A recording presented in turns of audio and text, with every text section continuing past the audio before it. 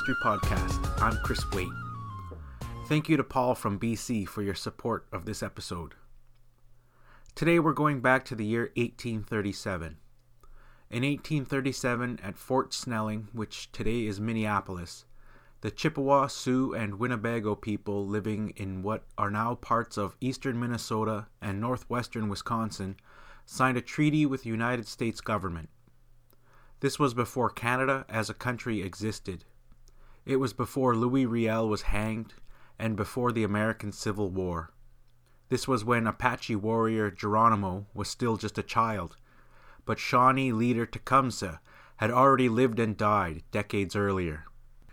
Van Buren was the president in the White House. The West Coast gold rush had not yet occurred. There were still large herds of buffalo. The Oregon Trail was still an Indian footpath, but the Trail of Tears was by now well trodden. This was during the decade of the Indian Removal Act.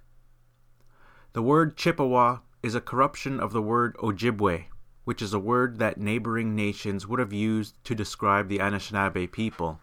In other words, my people are the Anishinaabe. Neighboring people called us Ojibwe, and that was written down in treaties and so on as Chippewa. The word Ojibwe refers to the puckered seam of our moccasins. The 1837 treaty was primarily about timber resources, and it wasn't the first treaty between the United States and the people designated as Chippewa. Back in 1808, there was a treaty signed between the United States and the Chippewa of the eastern portion of Michigan Territory, as well as some Ottawa, Potawatomi, Wyandots, and Shawnee.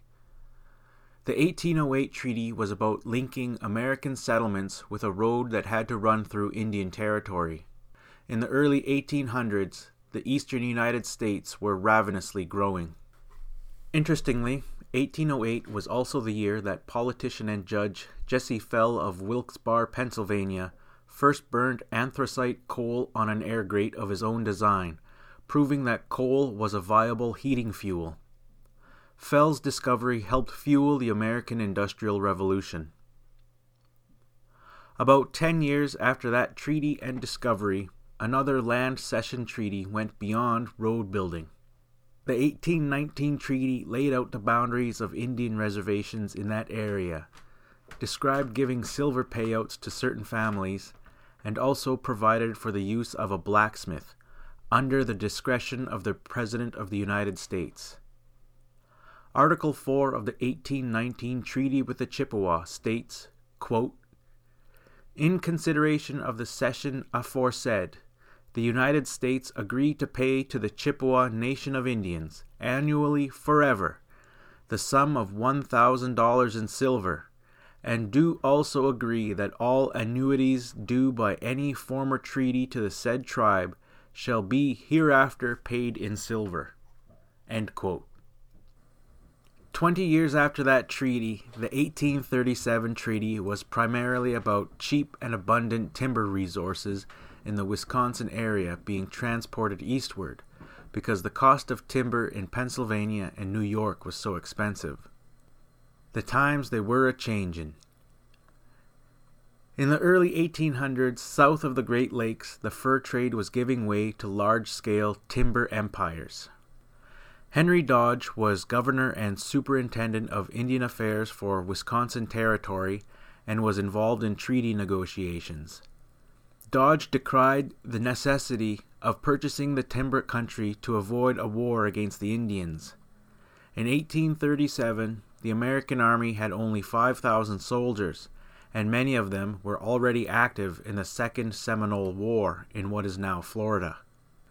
On top of that, the American government wanted the Chippewa to deal with them instead of with the British. Dodge wanted the treaty signing to be dealt with in a hurry, but had to wait several days before representatives of the land described in the cession arrived. A man named Flatmouth from the Leech Lake region in what is now Minnesota reminded Dodge that for already assembled parties to take action before the interior Wisconsin people arrived would be an act in bad faith. In other words, for people to sign a treaty without the proper people being there would be unfair and improper. A chief from Snake River named Noden, which means the wind, also had to remind Henry Dodge to wait for a large group of interior Wisconsin people, saying, quote, "We are a distracted people and have no regular system of acting together. We cast a firm look on the people who are coming." End quote. Chief Noden also said to Dodge, quote, "When I look at you, it frightens me. I cannot sufficiently estimate your importance, and it confuses me." End quote. On July 25, 1837, the Wisconsin group of Chippewa arrived at the parley. Now that the representative elders and headmen from the lands demarcated in the treaty, and even some people from beyond the lands demarcated, were all in attendance, very brief negotiations could be held. It is important to remember that much translating had to be done for everyone to communicate with each other. In fact, they were designated interpreters paid for by and acting on behalf of the United States government. There were always interpreters required at these treaty signings.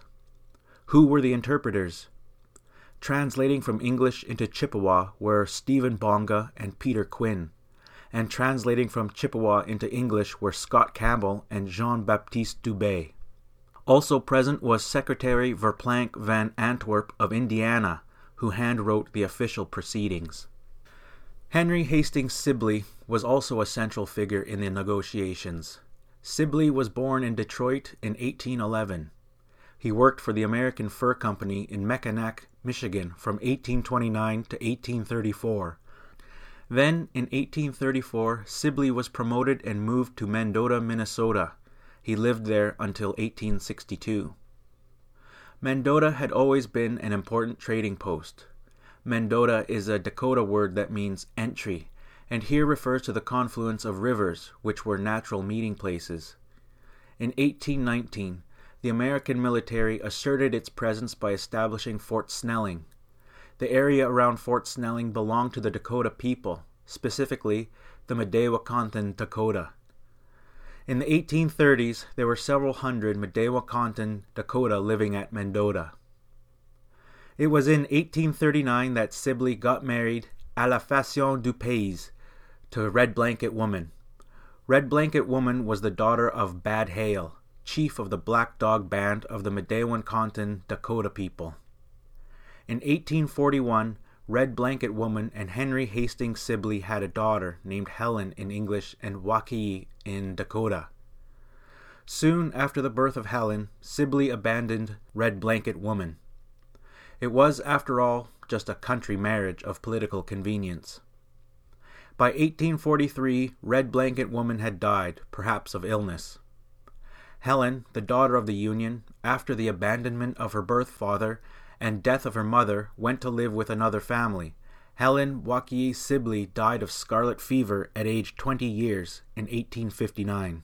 A year earlier, in 1858, Henry Hastings Sibley became the first governor of Minnesota when it became an official state of the American Union.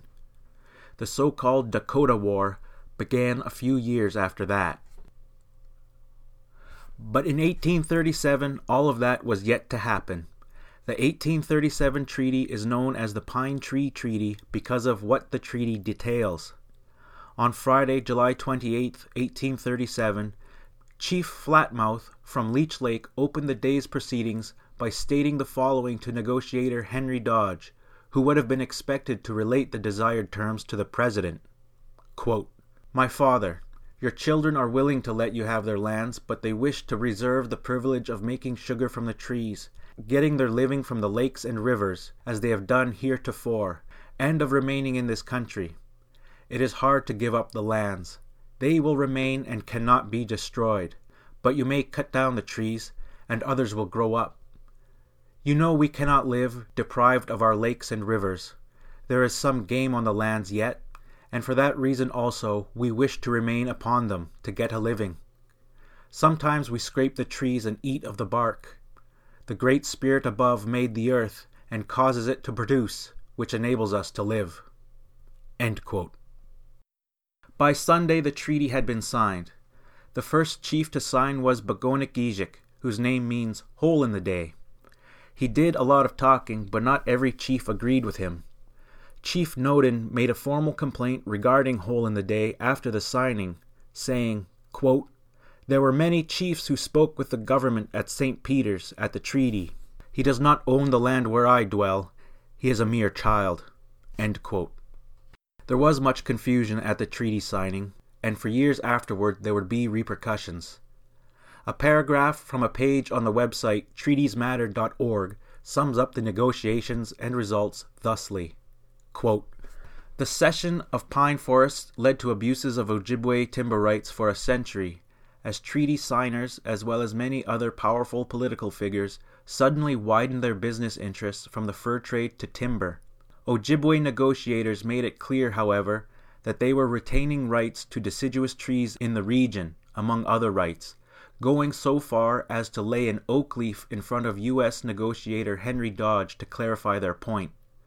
In fact, extensive evidence indicates that the Ojibwe believed that they were merely leasing use of the pine forests, and many refused to leave the ceded territory, preferring to stay and exercise the rights to land use that they retained in the treaty.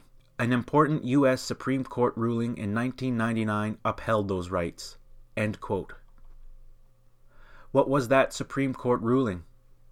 The 1999 decision had to do with usufructuary rights. Usufructuary means the right to use or enjoy something. In this case, the usufructuary rights referred to hunting, fishing, and trapping, rice collecting, and generally making a living from the land and waterways. So in the 1990s, the Mille Lacs Band of Chippewa filed an injunction against the state of Minnesota to prevent the state from interfering with those rights. The Supreme Court rejected the state's weak attempts at taking away those usufructuary rights. For example, the state argued that the Chippewa extinguished their usufructuary rights when Minnesota was entered into the American Union in 1858. That argument didn't hold up in court. In other words, the 1999 decision, which relies on the 1837 Pine Tree Treaty, declared that treaty rights are always retained, unless specific wording in treaties expressly abrogates those rights. My suggestion is to never give up your rights. That's all for today's episode. Stay tuned for more episodes in the future. I'm Chris Waite, and this has been the Anishinaabe History Podcast.